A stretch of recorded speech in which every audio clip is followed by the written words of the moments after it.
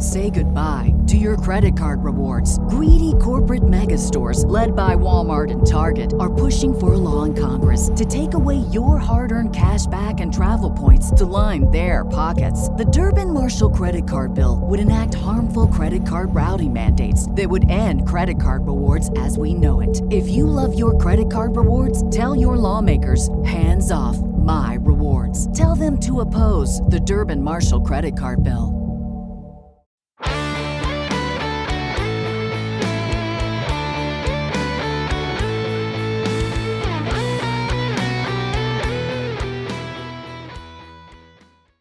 Welcome to today's edition of the Baseball America College Podcast. I'm Teddy Cahill. Joining me, as always, today is my colleague Joe Healy, and we are here to break down Week 13 of the college baseball calendar.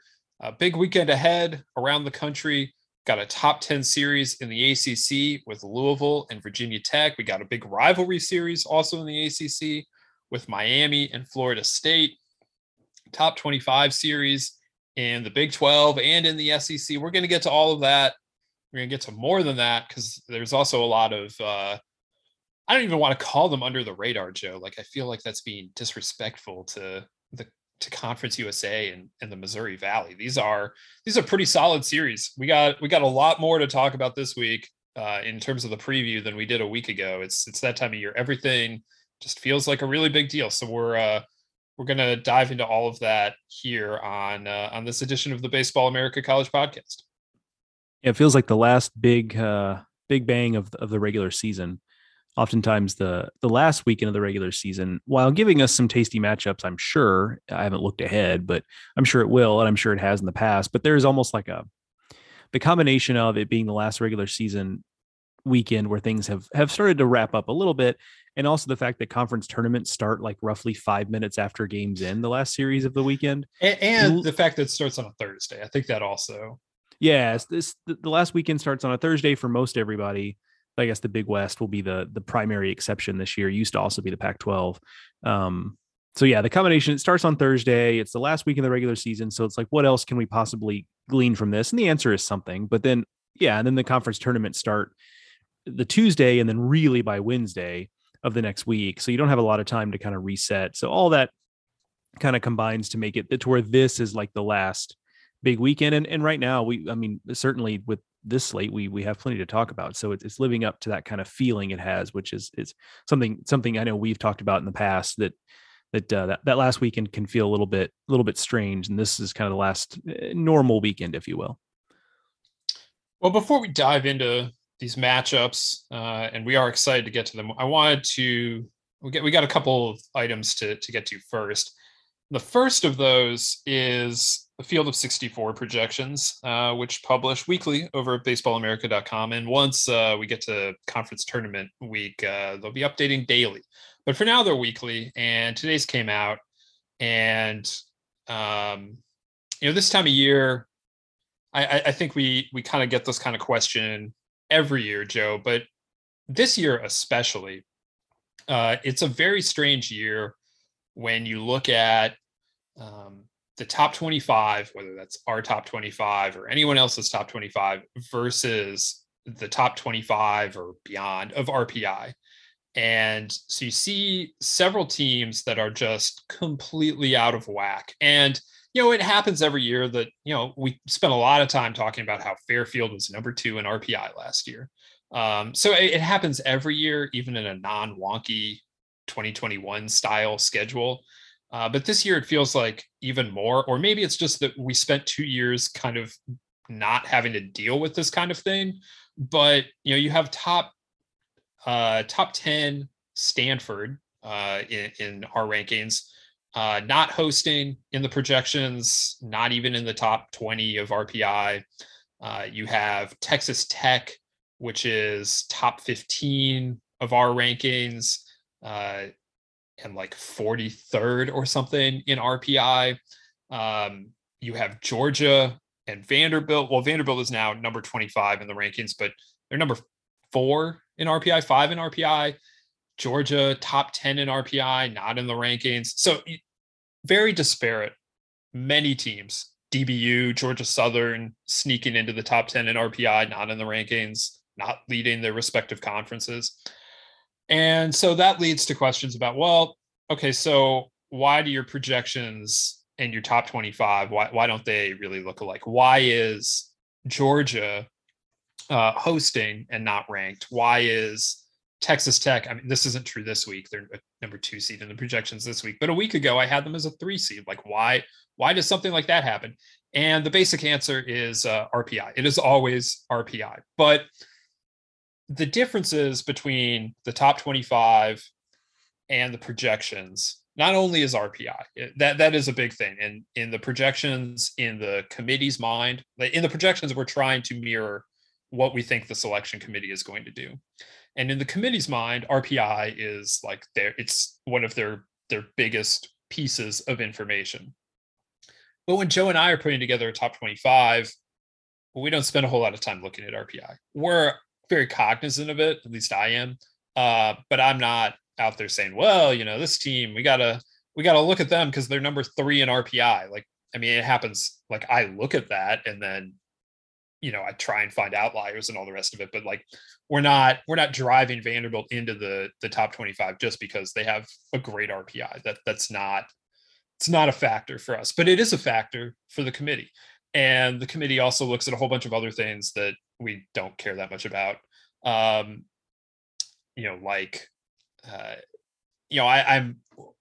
Joe and I care about record against premium teams, but we don't necessarily care that, they're only 7-10 against RPI top 50 teams. Again, just not a huge driver for us, but for the committee, that's a key piece of information. And so there are several things like that kind of baked into the way the committee looks at things that just don't equal the way we look at things. And then the other broader point is that the top 25 is meant to be like this at moment in time, not what we think can happen, not anymore. In the preseason, that's true. But this time of the season, it's what has happened, not what will happen. But the projected field of 64 is still just that. It's a projection. Eventually, come conference tournament week, I'll stop talking about, like I believe X will happen because you just at that point you kind of let it play out. But there are still 2 regular season weeks to play. Like, we can still say, well, I think Georgia will beat Missouri that last weekend, and maybe they'll take a game off of Tennessee, and maybe they'll take a game in the SEC tournament. And now we're talking about 4 or 5 more SEC wins, and you win 18 games in the SEC, and you have this top 10 RPI, and that's probably going to be a top 8 seed. And so that's how Georgia ends up there, in the seed line, but not in the rankings. I think all of that is true. And just kind of like we had a topic last week on the recap episode. I forget what it was, but I don't want to muddy the waters. So I will try to keep it concise because it's like a yes and here, like being a good improv partner here. All that is true. The finest point I can put on it is that when we rank the top 25, we are trying to pinpoint who we think are the 25 best teams. And yes, resume plays into that. However, we just kind of are ranking the 25 best teams. What the committee is trying to do is rank the 25. And so in your field of 64 projections, you are trying to kind of mimic the committee in a lot of ways. You're ranking the 25 or 16 for hosts, I should say, best resumes. And so it stands to reason with Georgia that, it's a team that's lost, 4 of the last 5 series in the SEC. It's been a while since they've won anything that we be considered a marquee series. We just don't think that's one of the 25 best teams right now, but largely because of RPI. And, again, we could do episode upon episode nitpicking and really picking on the RPI, but largely because of RPI, Teddy in his field of 64 and the committee, I can just about guarantee you, as long as the RPI stays there, is going to see Georgia as one of the 16 best resumes. Because ultimately, while they will say the RPI is just a tool, I think it's more than that. I think that RPI tends to be the starting point. And I think those two things are different. RPI being a tool is kind of saying, this gives us an idea of how these teams are similar or different, or is compared to what their record is. Like a team like UConn, for example, has won 40 games, but the RPI tells you it's a good team, not an elite team. That's probably true. That would be using it as a tool. I think it gets used as a starting point where it's kind of like they throw the top 50 RPI teams into a bowl and say, okay, here's our starting point. and then they kind of pick through the top RPI teams and toss out some outliers or pull in some outliers. And so you create the situation that you have here, which is where, again, you came up with some other good examples. DBU is really nowhere near the top 25 right now. They may not sniff the top 25 again until maybe a postseason one if they do well in the postseason. But the RPI says they should be hosting, and so those are different things. We have to consider the fact that DBU might host because of that RPI. So it's just two different considerations. It's a very good question, and we could probably sit here and have like a real debate and try to wrap our minds around like maybe they should be the same thing. I don't know. They're just not. They're trying to accomplish two different things. We're trying to look at the best teams, and doing a committee type exercise is looking at typically the best resumes, and RPI is going to be the lion's share of what makes that up. I kind of wish we could actually, but like largely, or that we could make the top 25 more what the committee wants to do. But as long as the committee leans as heavily on RPI as it does, I just don't even see the point. You could just open up any one that aggregates the RPI, and there's your top 25. Like Joe and I both really like Gary Parrish and his work covering college basketball over at CBS Sports, and his top 25 and 1 is intended to be like, this is what like the seed line projection is going to be like. That's what he tries to put his rankings as close to as possible. But because the basketball committee doesn't just sit there and say, well, this is the net ranking and there it is, the way the baseball committee seems to sometimes, you're actually able to, put nuance into those rankings rather than just copy and paste the printout from the computer. So yeah, that's the difference. And anytime you see anything out of whack, or what you think might be out of whack in terms of the field of 64 projections versus what humans are telling you about things, just know that it's probably RPI. That's probably all it is. All right. So second item I wanted to touch on here, Joe, is a recruiting item.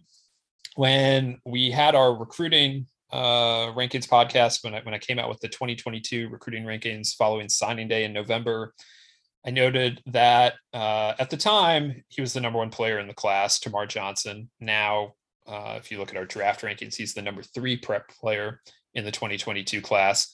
Had not committed. He has now committed. He committed on Tuesday of this week, and he selected Arizona State as where he will be attending next year. And interestingly enough, his brother Travell, who plays for Georgia Tech, is also now transferring to Arizona State. So both Tamar and Travell committed yesterday, Tuesday, as we record this on Wednesday, to Arizona State live on perfectgame.tv.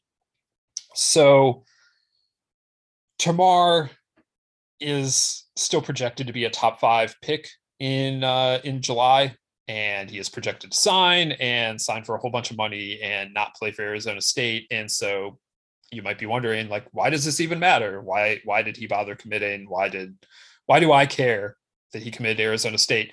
And I would say that the biggest reason is ASU is not going great right now. We haven't talked about ASU much on the podcast, but ASU is like the 6th or 7th best team in the Pac-12. They're fighting for a spot in the Pac-12 tournament at this point. And so Willie Bloomquist's first year as ASU head coach just is not going to the historical level that you see at Arizona State. This commitment, however, and the reasons Tamar laid out for committing, Tamar being a middle infielder and Willie Bloomquist having that experience playing in the infield at Arizona State and in the big leagues. And Tamar said things about how he thought that, Willie Bloomquist would be able to help him develop, and how Arizona State would be a good place for that. All of that sounded an awful lot to me like a pretty significant endorsement of what Willie Bloomquist's vision for the future at Arizona State is. And, yes, this kind of commitment is unlikely to yield any, again, Tamar's probably never playing for Arizona State. But I think at the end of, or near the end of, a very difficult season in Sun Devils baseball, for a first year head coach to get that kind of endorsement, I do think that's a big deal. I think that's something that you can recruit off of going forward. Yeah, I mean, if nothing else, it's marketing. I feel like we've had this discussion before on the show, just that, this is worth the work. Well, there's a couple things here. It's worth the work because you don't want to do this. You don't want to spend a lot of time in recruiting man hours because they're precious, but you don't want to do this with every highly regarded guy. But it's worth it to be in this space as a college recruiter because, for one, it is marketing, right? Like, these kids do, like, in a lot of cases, follow each other on things like Instagram. And if you've got, Termarr out there, really pumping up Arizona State and making Arizona State very prominent in his social media stuff, like, there's a cool factor there. And that can trickle down. Maybe you don't get a kid, like Termarr, but you get, some kid who commits because, if it's good enough for Termarr, it's good enough for me. That's a pretty ethereal thing, but I think there is something there. Arizona State certainly has some history doing this kind of thing. I remember Eric Hosmer committing there some, whatever it is, 15 years ago at this point. So they've played in this space before. It's a big enough brand. They are able to do that kind of thing. I think the other thing is that maybe it's not Termarr Johnson, but if you continue to have success in this type of space, maybe it's just 1 out of every 20 kids, 1 out of every 15, whatever it is. At some point, you're probably going to get one of those you shouldn't. If you're doing a good job, if the program is winning, if you're developing players, all the things that coaches are going to try to do anyway. Like, if you're recruiting in that space, whether it's because for whatever reason, the kid doesn't get drafted as high as he thought he was going to get drafted. I mean, God forbid an injury, no one's rooting for that, but that kind of thing happens sometimes, or whatever it is. Like, if you spend time with these guys, you get a commitment. Like, every once in a while, you are, if you're really operating at a high level, you are going to get one of them. And that can really make it worth it. Whereas if you don't even play in that sandbox, you're never going to get the opportunity to have that happen.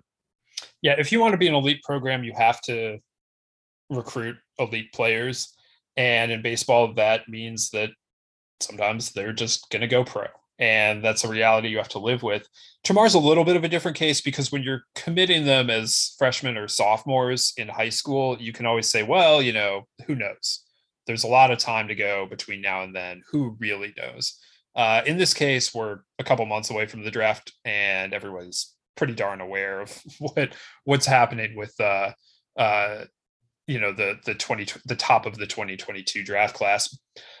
So this one feels much more like marketing, but yeah, if you're just generally speaking, Matt McLain at UCLA turns down the first round to sign or to go with the Bruins. Dylan Crews, presumptive, like early favorite to be number 1 overall pick next year, shows up at LSU. Things like this happen. Kumar Rocker, Jack Leiter, blah, blah, blah. Like, we can keep going. It's how you have like really high level talents in college.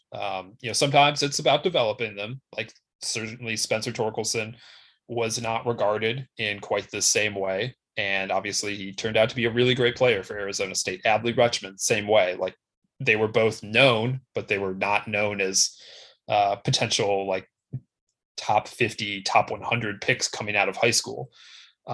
But there are many cases where those kinds of players, a Dylan Crews, a Brady Singer, a Matt McLain, were that kind of player coming out of high school and live up to that in college. So, remains to be seen if Arizona State can capitalize on this in terms of that marketing buzz. But Termarr, from my understanding, is just the kind of player that his fellow high school players flock to, want to be around.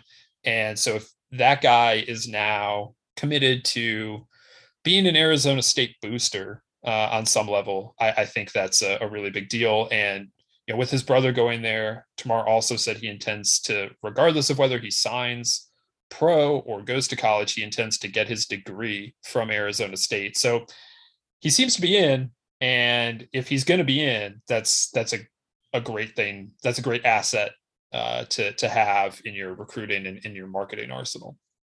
Yeah, I mean, one other thing I'll say, and I don't know that'll be the case here, and the kind of money that a player stands to make in the area where Termarr Johnson is expected to be drafted is a different deal altogether. But I know somebody will probably ask, or it will get brought up or whatever.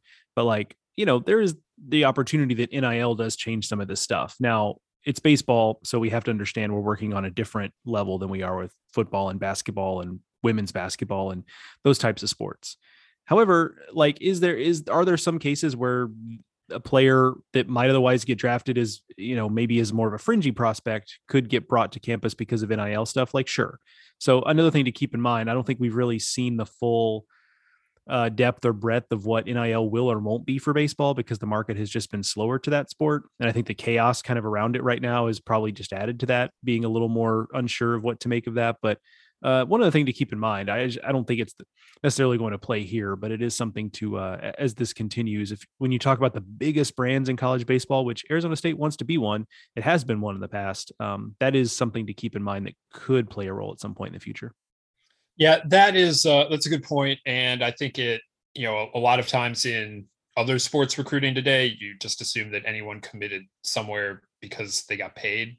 Right now, that seems to be the snap judgment of a lot of the end result of a lot of basketball and football commitments.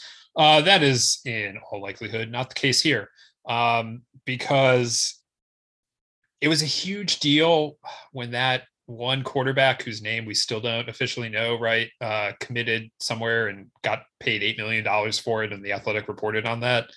If you don't know what I'm talking about, Joe, do you have a better summary of that?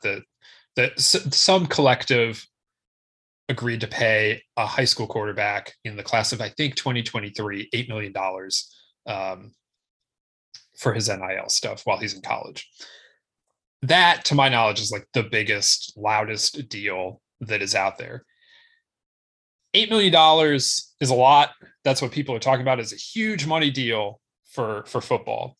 The top 5 picks are all pretty generally valued in this year's draft class, or last year's draft class. The top 5 picks were all valued around $7 million or higher.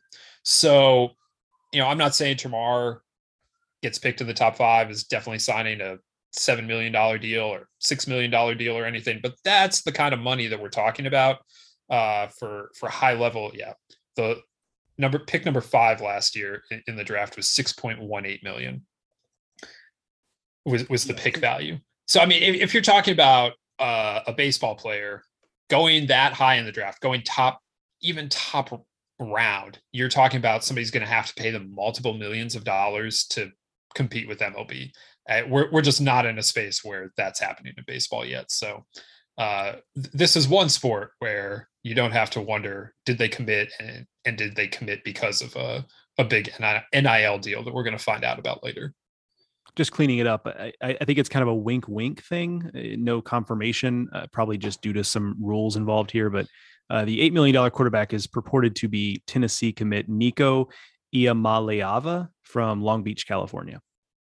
Yes, and it is $8 million. I hope that number is correct. Name, but $8 million, yes. Yeah. So, I mean, if that's the number we're talking about for a high-level football player, like we're not there for baseball yet. MLB can still pay those guys more, but we will see if it changes. Seniors coming back to college or a marginal prospect one way or the other, or a marginal draft prospect, I should say. And that is something that I am, that's a story that's in the works. So hopefully look for that in the next couple months or so. All right, Joe, let's take a break here for our ads, and then we'll come back here and we'll start in our week 13 games. We're driven by the search for better. But when it comes to hiring, the best way to search for a candidate isn't to search at all. Don't search, match with Indeed. If you need to hire, you need Indeed. Indeed is your matching and hiring platform with over 350 million global monthly visitors, according to Indeed data, and a matching engine that helps you find quality candidates fast. Ditch the busy work. Use Indeed for scheduling, screening, and messaging so you can connect with candidates faster. And Indeed doesn't just help you hire faster. 93% of employers agree Indeed delivers the highest quality matches compared to other job sites, according to a recent Indeed survey. What I love about using Indeed is how it does a lot of that organizational work for me. I can sort through candidates. I can respond to them. I can schedule interviews all through Indeed. Leveraging over 140 million qualifications and preferences every day, Indeed's matching engine is constantly learning from your preferences. So the more you use Indeed, the better it gets.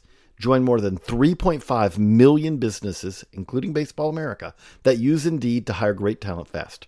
And listeners of the show will get a $75 sponsored job credit to get your jobs more visibility at Indeed.com/BaseballAmerica. Just go to Indeed.com/BaseballAmerica right now and support our show by saying that you heard about Indeed on this podcast. That's Indeed.com/BaseballAmerica. Terms and conditions apply. Need to hire? You need Indeed. At Parker, our purpose is simple. We want to make the world a better place by working more efficiently, by using more sustainable practices, by developing better technologies. We keep moving forward. With each new idea, innovation, and partnership, we're one step closer to fulfilling our purpose every single day. To find out more, visit parker.com/purpose. Parker, engineering your success.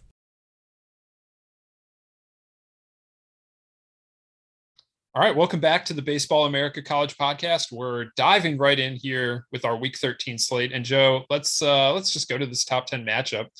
We've got Louisville, we've got Virginia Tech. These are two of the hotter teams in the ACC.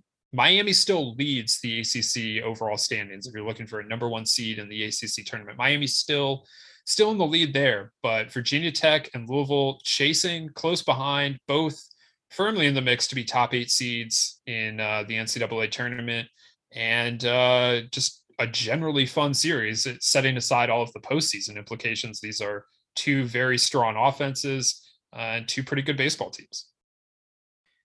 Yeah, it should be a fun series. It's teams that it strikes me that it's teams that kind of want to win the same way. They're both pretty offensive teams.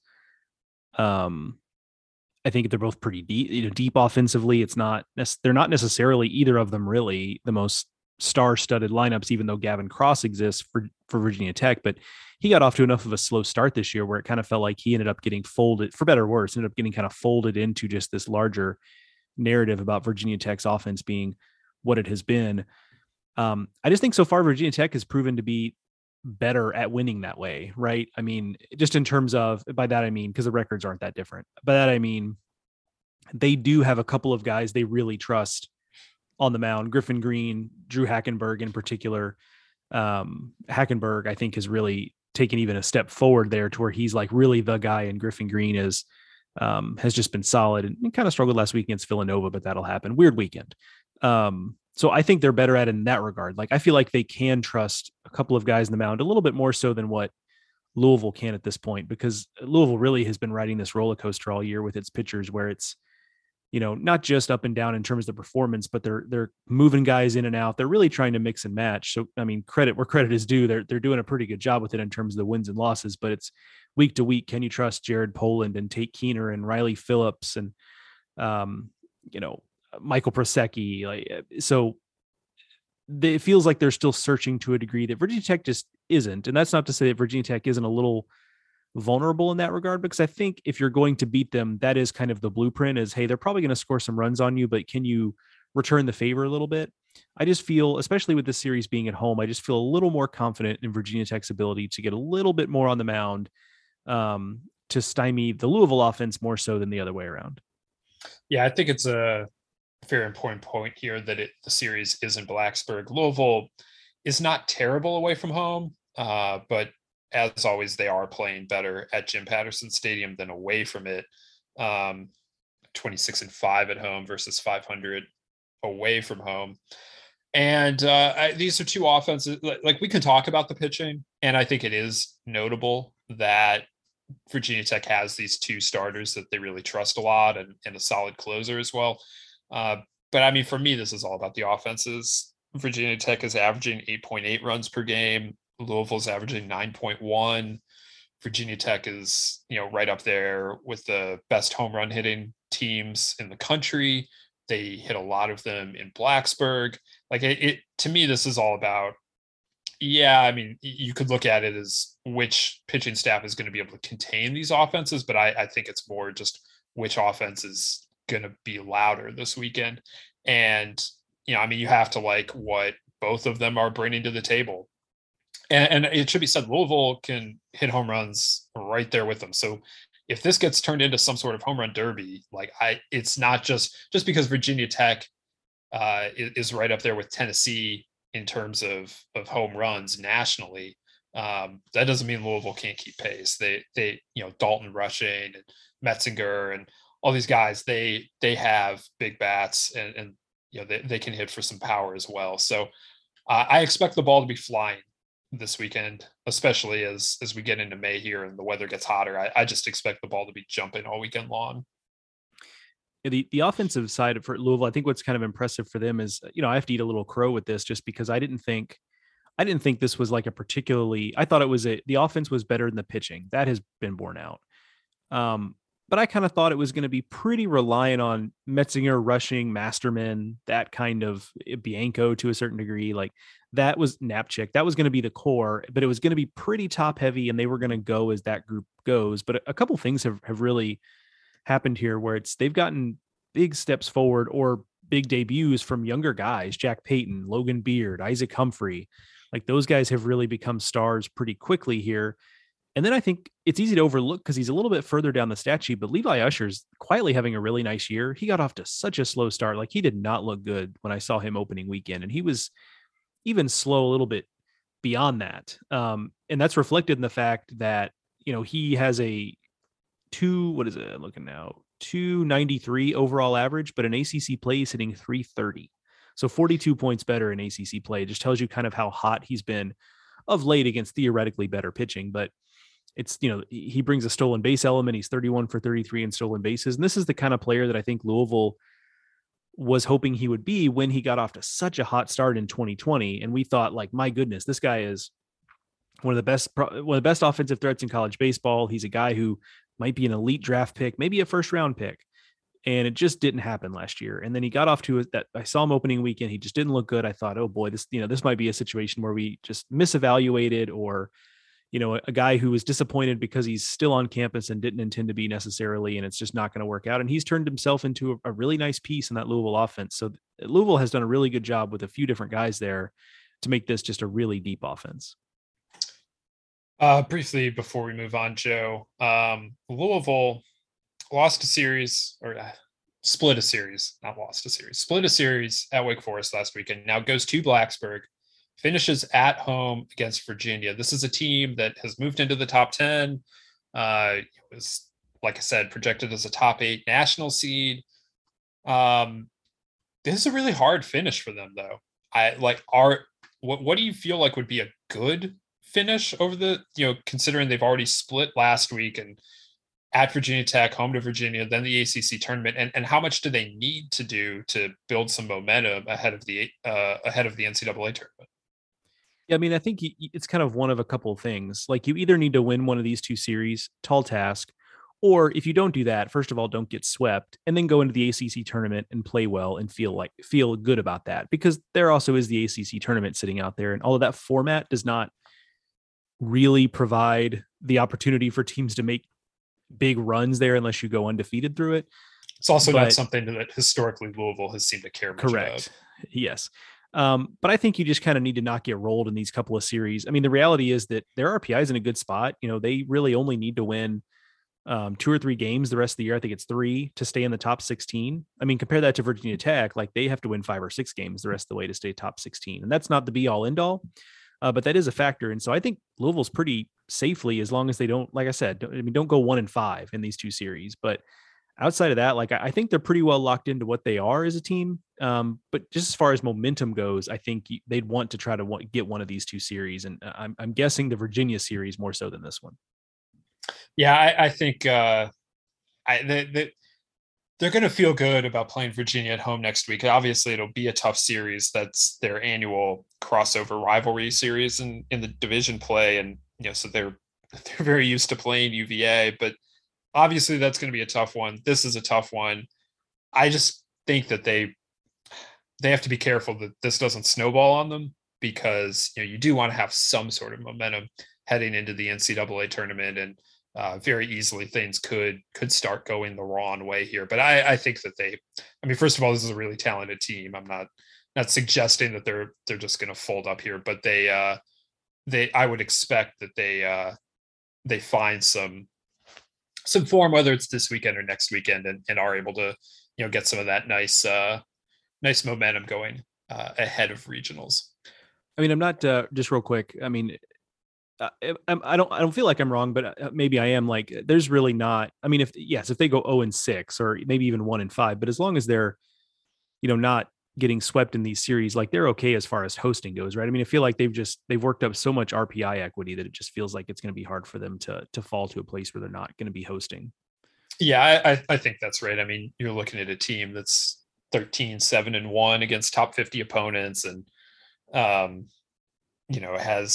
played a top 30 schedule that, that number should only go up from here. Like, I feel like they're in a very strong spot in terms of that. And, I don't think that you're looking at a team that would get swept and, really fall on their face like that. So, right. I do think that they'll be fine from that standpoint. I just think of it more as they're already coming in a place because they didn't win that Wake Forest series, and now they have these two super challenging series to finish ahead of an ACC tournament, which we, with that pool play format where you only are guaranteed 2 games, and I realize anyone's only guaranteed 2 games, but you're guaranteed 2 games, but it's a weird situation. You're not necessarily going to play on consecutive days and all the rest of that. I just would think that they want to avoid having a poor 4-week stretch leading into regionals and having to just turn it back on once regionals start. All right, Joe, let's stick in the ACC here, and let's go to Miami and Florida State. A great rivalry series, of course, and also a pretty significant one. Miami, as I mentioned when we were talking about the last series, Miami still aiming for that number 1 seed in the ACC tournament, still in the lead for that, but got to finish strong here. Florida State in the hosting mix, there are like 25 teams that I feel like still can host. Like, it's ridiculous. Florida State definitely in the hosting mix would need a really good finish, and that would start against their rivals. Miami coming off of a series sweep of North Dakota State as they were out of conference last weekend. Florida State got that series win as well. So coming in with a little bit of momentum, but it's been an up and down month for Florida State, and they keep kind of bouncing in and out of hosting. This weekend, though, would be a really significant one if they are able to get a series win. And then also on Friday, we're going to get just one of the better matchups on the mound that you can ask for, with Parker Messick taking on Carson Palmquist. Messick for Florida State is leading the nation in strikeouts. Palmquist has been, a really reliable ace at the front end for Miami, potentially an All-American candidate. Just two really good left-handers going at it to start out this series. Most importantly, a matchup of CANES Canes versus NOLES Knowles. It's true. It's true. Reading is fundamental. Spelling in this case. It really feels like with Florida State, it just kind of boils down to like, how good are their best pitchers on a given weekend? Like, because their offense really isn't, they have some moments, but their offense really isn't lifting them to anything. It just feels like they kind of ride the wave of what they're getting, particularly from Messick and Hubbard at the front of the rotation. Now, I will say, because of that, like, I do kind of like Florida State in this series, especially being at home, because when you compare it, at their best, I like Florida State's 1-2, as good as Palmquist is. I mean, he's going to be game for that matchup against Messick, but I like Hubbard versus Ligon, and then they both kind of have Sunday problems. Well, the thing is, Florida State, I don't know how they're going to line it up. Last weekend, they announced Messick TBA. Because we're recording this on Wednesday, I haven't seen Florida State's probables, but they split the lefties last week. They put Montgomery in on Saturdays. So I don't know how they're going to do it. Yeah. I mean, either way, they've got a third game issue, whether it's Montgomery and it was Ross Dunn for a while, and Miami's kind of similarly, they get some decent stuff from Alejandro Rosario sometimes, not all the time, but they both have, I actually like the bullpen pieces in both cases, whether it's, Florida State has some long guys in Scolaro and Crowell. For Miami, they've got Walters, who's as good as anybody on the back end, but Gage Zeal has had some nice moments. Ronald Gallo has had some nice moments. So like they actually have more depth, I think, bullpen wise, that I've been giving Miami credit for this season. So that feels all like pretty fairly. Even the offenses feel pretty fairly even in terms. We've spent a lot of time talking about Florida State's offense kind of being like a little meh. And, if you take out Yohandy Morales, which I know you can't do because he is a big part of that offense, like Miami's offense is not really electrifying, at least not in its current iteration either. And so I'm just going to take Florida State and make on the assumption that their two big left-handers are going to do what they need to do to lead this team to a series win. I do really like that this series is in Tallahassee for Florida State. They're a team that's played much better at home, and they're going to get great crowds for this one. So I think that is significant.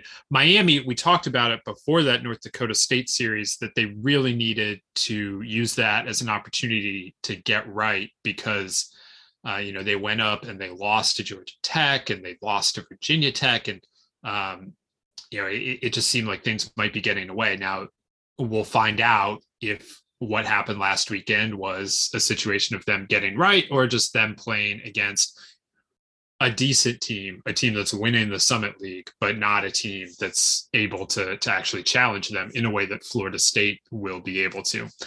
This is also, an intriguing matchup just for the in-state rivalry piece of it.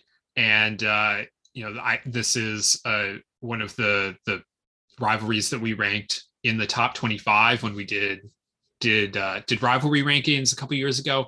I mean, it's just a really fun one. There are so many connections there and guys that have played together and in some cases transfers within the two programs here. But I love this rivalry. I think it's a great one. And so I'm really excited to see it with all the implications that it's carrying this season. Oh yeah, this is the Alex Terrell Bowl. I kind of forgot about that. Speaking of transfers, it's actually funny that came up because my last thing on this was going to be, it's interesting that, these were two programs that have tried to inject transfers directly in the lineup. And so for Florida State, you've got Terrell, you've got Brett Roberts, who is from Tennessee Tech originally. Miami's got Maxwell Romero Jr., who is from Vanderbilt, and Jacob Burke from Southeastern Louisiana. This is Jordan Carey and erasure. Indeed it is. Yeah, I guess that's true. I mean, we even had the point being here is that Jacob Burke has been the best of the bunch, and we had him lower than even Jordan Carey too. I mean, we had him the lowest of those five we've just mentioned in our top 100 transfer rankings at the beginning or in the offseason going into the year. And he's been the best one. He's been really dynamic for Miami, and their offense would certainly be a step behind where it is if it weren't for what he's done this season. The important thing is that we had him on the list. That's what we're going to take. That's what we're going to take from this discussion. That's exactly right. Even if I think he was 70 something, I think. It's okay. He was there. That's right. Okay. So yeah, big one here. Some implications in terms of the ACC title race, but also big one for hosting for Florida State. Alrighty, let's keep it moving. Let's head to the SEC. We got Arkansas hosting Vanderbilt. We mentioned in the Monday wrap up, Arkansas went on the road last weekend, won a really big series at Auburn to remain in first place in the SEC West. That's where they remain. They're another one where RPI just does not match up. They're 23rd in RPI as we record this, and they could use the boost that beating Vanderbilt would provide because Vanderbilt is top 5 in RPI. Vanderbilt is coming off of a big series win on the road themselves at Georgia. That got them back to 500 in the SEC. They are 12-12 with 2 weeks to play here. The way I see it, Vanderbilt needs 5 SEC wins, whether all 5 of those come before the SEC tournament or they have to pick up a couple of them in Hoover. I think they need 5 SEC wins to host. Maybe they could get it done with 4. I think that would be an anxious week. But they could really use something this weekend because you're not going to, regardless of your RPI, you're not hosting with a 500 or worse conference record. And so I just really think that Vanderbilt needs to close well, and that starts this weekend in Fayetteville. Notoriously, Joe, not an easy place to play as a visitor. That is what I've heard. I've been told by reliable sources that it's tough to play there. Kind of an interesting, really both ends of this are kind of interesting from a hosting standpoint for me, because you laid out the Vanderbilt case exactly right, where it's like the RPI has been trying to help Vanderbilt host all season, and it just needs to win enough conference games. Arkansas is kind of on the other end of the spectrum, where the RPI is trying to hold them out, and Arkansas just continues to stubbornly win games. But the Boyd's World Need Report says that they need to do a little work to stay in top 16. And now, if they are the second best team in the SEC, they maybe don't have to be top 16 to host. Yeah, I'm here to tell you that if they win the SEC West, I don't even care what the RPI says. For sure. But it would not be the most shocking thing in the world if they are not top 16. Like, let's say they're closer to 20. Like, knowing the committee that we know them, like, I don't think we deserve to be shocked if they held to the RPI so close that ended up happening. I would be surprised. But the larger point is really just that Arkansas is coming at this from the opposite end of the spectrum here, which is if you flipped Arkansas and Vanderbilt's RPIs, it would make a whole lot more sense than where they are now. Because Arkansas continues to win games in the SEC, and its RPIs, like I said, it's being a little stubborn. So kind of an interesting thing on either side there. Vanderbilt continues to be a confounding team in terms of you look at, you look at the numbers, you look at the players here, you look at the talent they have and the fact that nothing has really gone super wrong. The offense is top heavy. Yes, it is very Dominic Keegan, Spencer Jones, Enrique Bradfield centric. And yet it just feels like this team has a touch or two below where we thought, well, certainly where we thought they were coming into the season when we had them ranked really high. But I mean, even based on just understanding that, okay, they're not that good. Like, it just feels like they haven't quite gotten going. And maybe it's a situation where this team is going to be a better postseason team. I think there's certainly an argument to be made for that. I mean, one of their better arms has been pitching in the midweeks, and that's a strategy, and it's been working. And it's probably part of the reason their RPI is where they are. But Devin Futrell has been great on Tuesdays and Wednesdays. He could very well be in a regional rotation, one of their top three guys. Like, they might get better in a regional setting. Yeah, I mean, notably there, Futrell did not pitch last night. There's a report, again, we're on Wednesday. Vanderbilt hasn't released probables yet, but there's a report from Ari Gerson of the Tennessean that Futrell is going to start on Friday. The fact that he didn't pitch last night and the fact that they rearranged the rotation a week ago to move McIlvain and Holton back a day, all of which seems to indicate that Futrell is moving to Fridays. He's a freshman. He's been great on Tuesdays. To your point, Joe, that is part of the reason why their RPI is good. I had seen quotes from Tim Corbin, kind of a defense of keeping him on Tuesdays was, keeping their RPI good. And finally, it seems like somebody realized in Nashville, like, hey, we need SEC wins. We don't need RPI points anymore. And so Futrell's moving into the rotation. Now, if he is starting on Friday night against Connor Noland for his first SEC start in Baum-Walker Stadium, like, oh boy, did they not do him any favors in terms of like the timing of this thing. But I am very interested to see how that looks. They're able to do this in part because Bryce Cunningham was very good and he was able to start on Tuesday. But this is a Vanderbilt team that's gone a lot out of freshman pitchers, Futrell, Holton, Cunningham.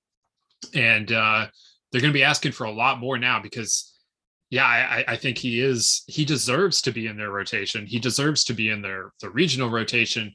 But this is a guy that is going to walk into regionals having started 2 or 3 SEC games. Yeah, it's an interesting matchup if he does need to start on Friday. I mean, to talk about different ends of the spectrum, I mean, you've got a freshman who's thrown just really in midweek games, starting on Friday in that environment, opposite Connor Noland, who's like had all the ups and downs possible for a pitcher in the SEC and has been there and done that at every level of the SEC. And so by the way, just getting Connor Noland back to something closer to what he's been for most of the season until last weekend seems pretty big for Arkansas because it's such a game changer for them whenever he gives them, the 6 or 7 solid innings that he was giving them for the first 10, 11 weeks of the season. That really kind of sets them up for success the next 2 days. It throws them off kilter when they don't get that. And that to me is going to be a key for Arkansas this weekend. I would definitely agree with that. That just makes them so different. But the bottom line here is Arkansas just keeps winning. And I kind of expect them to do that this weekend. So I said, Joe, Vanderbilt needs 4 or 5, probably 5 wins in SEC play, including the tournament, to host. They're at Arkansas this weekend. They're home to LSU, probably playing on Tuesday in the SEC tournament, which means that they have to win to keep going in the tournament. What do you think? Is Vanderbilt going to do it or not? I think so. Yeah, I mean, I've had a lot of faith in this team throughout the season that hasn't necessarily been rewarded. I always just felt like they were about to make a run and they just never quite have. But it's also not been a team that's cratered either, so I continue to have some sort of faith that like there is kind of like a pretty high floor on this team because they are so talented. And so, I would expect them to pick a game off here. I think they'll probably, I like them to win that series against LSU at home the last weekend of the season, especially with so much to play for on Vanderbilt's side. And then, the draw could be pretty positive for them in the SEC tournament. Obviously it's even with just 2 weeks left to go, it's kind of hard to exactly visualize what those matchups are going to be on the Tuesday in Hoover, but I would like them to get that there. So I think it's going to be close, but I think they're by the skin of their teeth. I would guess they get there. They're going to have to work real hard. They need something this weekend. I'm not saying they need to win the series, but they absolutely cannot be swept. And I wouldn't expect them to be swept, but I need to see something this weekend because what I've seen out of Vanderbilt so far has been inconsistency. And I want what happened last weekend in Athens to mean something. I want them to build off of that. Now we have to go out and we have to see it, and they have to do it in one of the toughest places to go play in the country. So we shall see this weekend. All right, let's go to the Big 12 now. We got Oklahoma State and Texas Tech. Oklahoma State is, of course, in first place in the Big 12. We talked about that. That was completely unintentional. We talked about that on Monday that, because TCU went out and got upset, Oklahoma State had kind of taken a commanding or moved into the driver's seat at the very least in the Big 12. Texas Tech still has something to say about all of that. They will get their chance this weekend at O'Brate Stadium. Is that your attempt at like a Tim Tadlock impression? Like accidentally? Let's say that that's true, but it's absolutely like it's not. Fair enough. How long does it feel like it's been since Texas Tech won that series against Texas? Like, did that even happen this year? Yeah, it's like 6 or 8 months ago. Before the pandemic? Yeah. I mean, and like, we could do this all day with all manner of results all across the country, but it's one of those where you cast an eye to it, not just because Texas has turned out to be, and that really felt like this kind of the start of it for Texas. I know you could probably draw a different starting point, but that did really kind of feel like the start of it for Texas because it was a moment in which you kind of looked at Texas having a little bit of a bullpen meltdown and you're like, and didn't really seem to handle a moment very well. So you can do that. And also I think if you wanted to kind of look at it from Texas Tech side and kind of wonder if, well, maybe we got a little bit overheated about that, is just that those games were won in such a specific way that I just don't think you can recreate throughout the season. If those situations arise, sure. But like that was a very kind of seemingly chaotic series that Texas Tech really just took advantage of and won that series, which is to their credit. It seems like they like to win games that way. They like to play games that way, but winning 2 extra inning games that were just bonkers, not something you can really recreate. So really since then though, it's the West Virginia series win at home is really the other good thing on their resumes. They've really come into this series with a lot to prove. And quietly though, like some of the personnel has really come together here that I find myself kind of, even though that the resume isn't necessarily blowing me away. And I just said all that, the 1-2 in the rotation of Brandon Birdsell and Andrew Morris in conference play in particular has been really, really good. Birdsell's got a 2.25 ERA in conference. Morris has a 2.72 ERA in conference. You like that. Now they are pretty reliant on those two guys. Those guys have thrown a good number of innings this season. So like they're looking for those guys to be workhorses. But offensively too, it's a little bit like Louisville, where you and I have both said this, and we mentioned it enough kind of early in the season that it felt like maybe harping on it. Like they were really leaning on a group of role players to become something more than role players. And like, wouldn't you know it, like Kurt Wilson, Ty Coleman, Parker Kelly having good years. Like those guys really did take a step forward. I mean, Kurt Wilson in particular, has really done a nice job this year and has found a completely different gear than anything we'd seen from him before. So, kudos to that coaching staff for getting that out of them, because I wasn't sure it was going to get there. So this has turned into a really, really nice team. It's just one that still, I feel like, we're here basically with 6 games left, or 7 if you have a midweek. And I still feel like they are in a position where, as high as we have them ranked and all that stuff, that they're still a team that's out here maybe with something to prove. I definitely agree with that. They have one of the stranger resumes out there. They got credit for beating Texas at a time when beating Texas meant something a lot more than what it means today. Texas, by the way, top 20 RPI, like only plays Kansas still in terms of the Big 12. Like, not ruling out Texas as a host. They really can back their way into something there. They'd have to earn it, but people have forgotten about them, I feel like, and they're out there. Tech is coming off of a bye week. I'll be very interested to see how that affects them here. Like, did they use that time to realize that they have this other bullpen arm that they can go to, or did Brandon Birdsell need the break, or JC Young need the break? Did somebody need the break that they just got? Oklahoma State, coming off of a sweep of Southeast Missouri State, they then lost in walk-off fashion to DBU on Tuesday in a game that I don't think really mattered a whole lot of anything, except that DBU again passed Oklahoma State in RPI and is now number 3 in the country. Regardless, it's just been a while since either one of these has played a conference game, though, and so I'm interested to see what comes out of that. We saw last week Oklahoma State moving Trevor Martin into a starting role, and I'll be curious to see what that looks like in Big 12 play. If you're Oklahoma State, though, and you're trying to go out and win the Big 12 for the first time since 2014, this is the kind of series you absolutely have to win. There's no question about it. Just go out and do it. It's in front of you. You're at home. Go out and win the games. And, Oklahoma State's had some close calls in that last decade. This is their best chance, though, and they have a golden opportunity with this series being at home. Feels like 2 teams that have similar things going for them, in that Oklahoma State's really at a point now where, even before Victor Medeiros, injury questions came up, it was really, you could trust Justin Campbell, and then you were kind of half and half on Bryce Osmond, right? There was a good version and a not so good version of him week to week.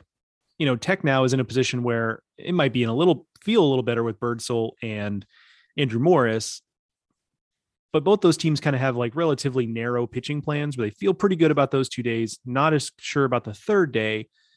The difference maker here, I think, is Oklahoma State. They just have more dynamic bullpen options.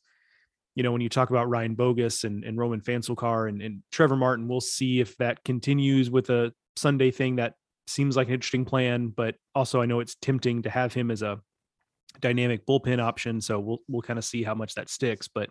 And Nolan McLean too. Don't forget about him. I feel like without Fancelcar and McLean, they wouldn't be able to do what they're doing with Martin.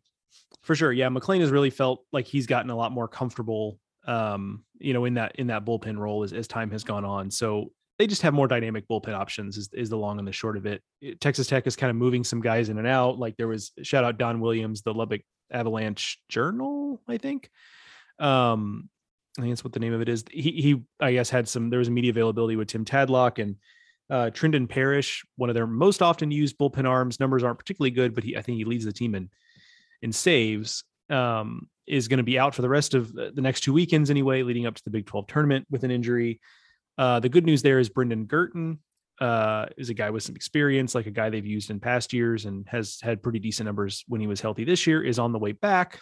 Maybe will be available at some point down the stretch. So a couple of developing things there, but the long and the short of it is that Oklahoma State's bullpen, I just feel a lot better about in general, but also going into this weekend. Alrighty. Those are the headliners. There's a lot going on this weekend. We didn't touch on anything in the Pac-12, and there's some interesting stuff, the Big Ten, etc. But let's go under the radar. Like we said at the top, this is one of the busiest weekends. Just feels like everything is still possible with 2 weekends left. But let's go under the radar, Joe.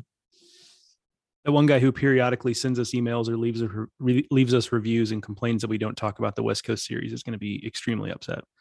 Which I think, we talk plenty of Pac-12, right? Like it's not like we're out here just like giving them short shrift. We talk plenty about them, but I guess maybe just certain episodes, get listened in on and we don't happen to talk any Pac-12. Anyway, I digress. Okay. A few things here. Start off with the thing of the most import, but probably the furthest off the radar. The Patriot League semifinals are this weekend. They have concluded their regular season. That is a thing they do every year where they finish early and they start their conference tournament. It's a true tournament kind of thing where semifinals are best 2 out of 3 series that advance to a finals weekend after this one, best 2 out of 3. So it's 4 seed Holy Cross against the top seed Army, 3 seed Lehigh against 2 seed Bucknell. Army is the prohibitive favorite here for a number of reasons. We've talked about them. We've talked to Jim Foster on this podcast. They are really I was going to say budding dynasty, but they really kind of are already a dynasty in the Patriot League. And kind of a shocker, no Navy in the Patriot League semis. Navy typically is a pretty good foil for Army in the Pat League, but not so much this year. So that is something to watch there. Also a really general one, pick a Southland Conference series. I tweeted going into Sunday's action last weekend, there was a 5-way tie at the top of the Southland Conference. Friends, there are only 8 teams in the Southland Conference, so a majority of the conference was tied for first place. Now, the Sunday games happened, so there was some movement there, but currently there are 5 teams all within 1 game of first place in the Southland Conference. So yeah, pick a series there. They are all almost quite literally all important. In the Sun Belt, the Raging Cajuns of Louisiana or Louisiana Lafayette, however you'd like to refer to them as, they are going to Texas State. They are very bubbly. The Cajuns are. Winning this series would probably put them right back in the more serious discussion to be an at-large team. Texas State continues to roll in the Sun Belt. They've been ranked now for most of the season. They are not a host candidate. The RPI just isn't there, but man, they are really they're really laying waste to everyone not named Georgia Southern in the Sun Belt. In Conference USA, UTSA is going to Southern Miss. Kind of a similar deal here. Southern Miss needs to kind of get right. They've now lost 2 straight series in Conference USA. They're still in the hosting mix in large part because of the RPI. But I would recommend they start winning some games. That's just my kind of unprofessional opinion there, that if they want to host, they probably can't continue to lose series. UTSA, meanwhile, also a bubble team. We saw last weekend, Old Dominion, just really by winning a series against Southern Miss, went from not even in the bubble conversation to Teddy had them in this most recent version of the Field of 64. Despite what they tried to do on Tuesday. Right. Yeah. Tuesday was not helpful, losing to VCU. I also wrote about Old Dominion in 3 strikes this week. It's the old 3 strikes curse. You lose a midweek game whenever I'm trying to write about you. UTSA could probably do something similar with the series win against Southern Miss this weekend. So that is something to watch as well. There's also just CUSA is another league right now. There's so many, there's a pretty good handful of bubble teams in the mix there, but there are a lot of kind of important series, whether it's between 2 good teams or cases where one team is playing a team that has an RPI of like 220 and therefore can't really afford to lose. So there are important series all over that league. Okay. In the Big Ten, this particular series is not all that important, but I mentioned Purdue at Northwestern simply as a way to get you to pay attention to the fact that, and Teddy kind of pointed this out to me the other day, that it is an absolute melee at the bottom half of the Big Ten standings to try to get into the Big Ten tournament. So Purdue and Northwestern are 2 of the teams that are in that mix. They are playing each other. So that is just something generally to watch. Who's going to get into that Big Ten tournament? It's kind of an interesting deal this year because teams like, Nebraska and Ohio State and Minnesota and Indiana has been better lately, but for most of the season was looking like they might be in trouble of missing the Big Ten tournaments. There are some pretty proud programs that are in real trouble there. So that is certainly something to watch in the big picture. But finally, the series we're going to talk about at a little more length is in the Missouri Valley. Evansville is going to Dallas Baptist. Evansville is leading the Missouri Valley Conference, which might be a little known fact for many of you listening. They are 1 game ahead of Southern Illinois. This is interesting for a couple of reasons. One is that if Evansville wins this series, they're really coasting home, and because they've got they've got Valparaiso the final weekend of the season. Valparaiso in last in the Missouri Valley Conference. So you'd feel pretty good about them wrapping up the regular season title, especially with a series win this weekend. Dallas Baptist, meanwhile, they just need to get a move on. We've referenced them a couple times in this podcast already. The RPI is such that if they win the Missouri Valley, they're going to be in the host consideration. Now, they might need to win the next 6 just in a sweep fashion to get that done, because they've already taken on a pretty good number of Missouri Valley losses, more so than we would have expected. So that's really kind of what's interesting here. Is can DBU get it going here? Because they probably need to win the Valley to host, but that is definitely on the table with their RPI. And kudos to Evansville, of course. I mean, it's a program that hasn't had a team this good in at least several years. Offense has been good for Evansville. They're leading the Valley. If you filter the stats through just Missouri Valley games, they are leading the Valley in hitting. They've got some veteran pitchers, Shane Gray, Drew Dominic, guys like that. And they've kind of done what I thought DBU could do this year in the Valley. I don't think the Missouri Valley is the league this year is particularly good. So I kind of thought DBU could maybe not waltz through it, but could at least pretty leisurely make their way through it and win the conference. And it kind of turns out that's what Evansville has done. I mean, they lost a series early in conference play to SIU. And then since then, they've really kind of been breezing through it. And that's what I thought DBU would do. Instead, it's been the Aces. But this is an opportunity for DBU. They're just about out of time, but they could get it going this weekend and still end up hosting a regional, I think. Here's my question for you. What if DBU doesn't win the regular season, but wins the conference tournament? Is that going to be too late for them? Or is a trophy combined with that makes them the automatic qualifier? Like that in some ways makes them more respected to have that versus the regular season title. Like I genuinely don't know what to make of DBU in their hosting case. We'll find out, but it's the most confusing situation out there on the board. Yeah, I think I'm kind of with you. If they were going to win one trophy and not the other, assuming they don't finish like 4 games off the pace in the like they don't get swept this weekend or something, like assuming that it's a close second or even third and they win the tournament, like I think they might prefer that. But it is going to be an interesting test case because we don't have the data, especially not right here in front of us at our fingertips, but it would be pretty unprecedented for the committee to look at a team that has an RPI that high and just kind of go, no, on hosting. Like that's just not something first of all, they don't really ever have to grapple with that kind of thing. But if DBU is sitting here with a top 5 RPI, and by the way, like the quality of wins they have, it's not like they're sitting here with nothing on the resume. They did some work in non-conference play. So they've got things in the resume. It's just been weird how they just have been kind of flat in conference play. So they're not going to have nothing to their name. But the biggest thing is that it would be very strange, I think, regardless of kind of how it plays out, if DBU does end up with a top 5 RPI, that they would get bypassed to host. I just have a really hard time thinking that kind of moray gets crossed in this case.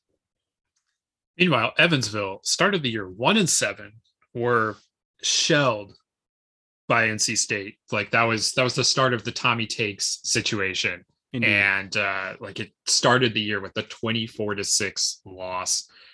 Didn't really get right for a long time. Like they did sweep Tulane in New Orleans, and there's something to be said for that, but they followed that up by getting swept the following weekend at Northwestern. They lost their first Valley series of the year to Southern Illinois, and then something just has clicked and they can't lose. And I don't get it. It's remarkable just how much of a switch flip it was. It wasn't like a slow build or anything. It really earnestly just looks like a flip got switched and Evansville was like, oh, okay, this is what we're doing here. And I mean, this weekend is the weekend for them. If they're able to go out and carry this momentum that they've had to Dallas, I mean, this is a team that is winning the Valley and has laid waste to a lot of really good Valley teams lately. I mean, they've just been steamrolling, and I don't know what we'll get out of them this weekend. I mean, you still like DBU overall, but I wouldn't have expected Evansville to be in this situation at all. So who am I to put a ceiling on them now? I just think this is a fascinating series from so many different angles. Yeah, no doubt. It's it's funny because we're just always going to default to DBU here because of the talent, given the situation. But yeah, they just, the offense for DBU has been good, not great. And I thought that was going to be like a really, really dynamic offense with huge steps forward for Jace Grady and what have you. And it hasn't quite been that. But the benefit of, at least in conference play, the benefit of what they did in the non-conference though, is all their big picture goals quite literally are still sitting there waiting on them. And they kind of have to pick them up and run with them. But so far they have failed to do so, to say the very least. Bonus Pac-12 talk here. Oregon State is at Arizona this weekend. That's an intriguing series, less intriguing than it would have been if Arizona hadn't gone out and lost to USC last weekend. So Arizona has a really tough finish here. They're against Oregon the final weekend. So it would behoove them to get a move on here after and pick themselves up from that really tough USC series loss, last place USC. And UCLA has lost 5 straight after they lost on Tuesday to Fullerton. They have destroyed their RPI to a point where there really is no margin for error left for UCLA. I don't know what's happened over the last 5 games, but they need to find something and get it turned around in a hurry, because otherwise UCLA is going to go from a team that we had in the top 10 to being on the wrong side of the bubble here. And it's been a confounding week for UCLA. The good news finally with UCLA is they do have a series with Oregon State to end the season. Even winning one game there might assuming they win the Washington State series, which I know we can't necessarily assume. Washington State has made a habit this season of kind of playing spoiler, but if they win that series and then win a game against Oregon State, that should fix some of the art. Just by virtue of playing Oregon State, their RPI is going to be helped. So maybe that's just all they really need here, because everything else looks pretty good about that team. So we'll see. But yeah, so they are really have their backs against the wall at this point. Alrighty. Well, we're going to leave it there. We'll have plenty more over on the website throughout the weekend, so make sure to check out baseballamerica.com. And we will be back here with another edition of the Baseball America College Podcast on Monday, as we come at you twice a week during the regular season. Mondays to recap the weekend, Thursdays to preview it. So make sure you are subscribed to the Baseball America Podcast on your favorite podcasting app, be that Spotify, Stitcher, Apple Podcasts, wherever you get your podcasts. Please hit that subscribe or that follow button and rate and review if you can. It does help us a lot, and it helps other people to find the podcast. So we really appreciate everyone who takes the time to do that. You can follow us on Twitter. I'm at Ted Cahill, and Joe is at Joe Healy BA. Busy weekend around the country. We're excited for it. Hopefully you are too now. So we'll thank you for listening, and we'll talk to you next time on Monday. He's Joe. I'm Teddy. We'll see you next week.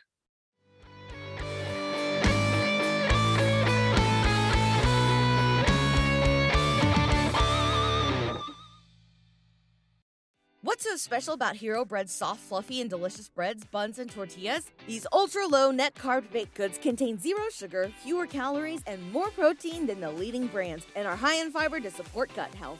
Shop now at Hero.co.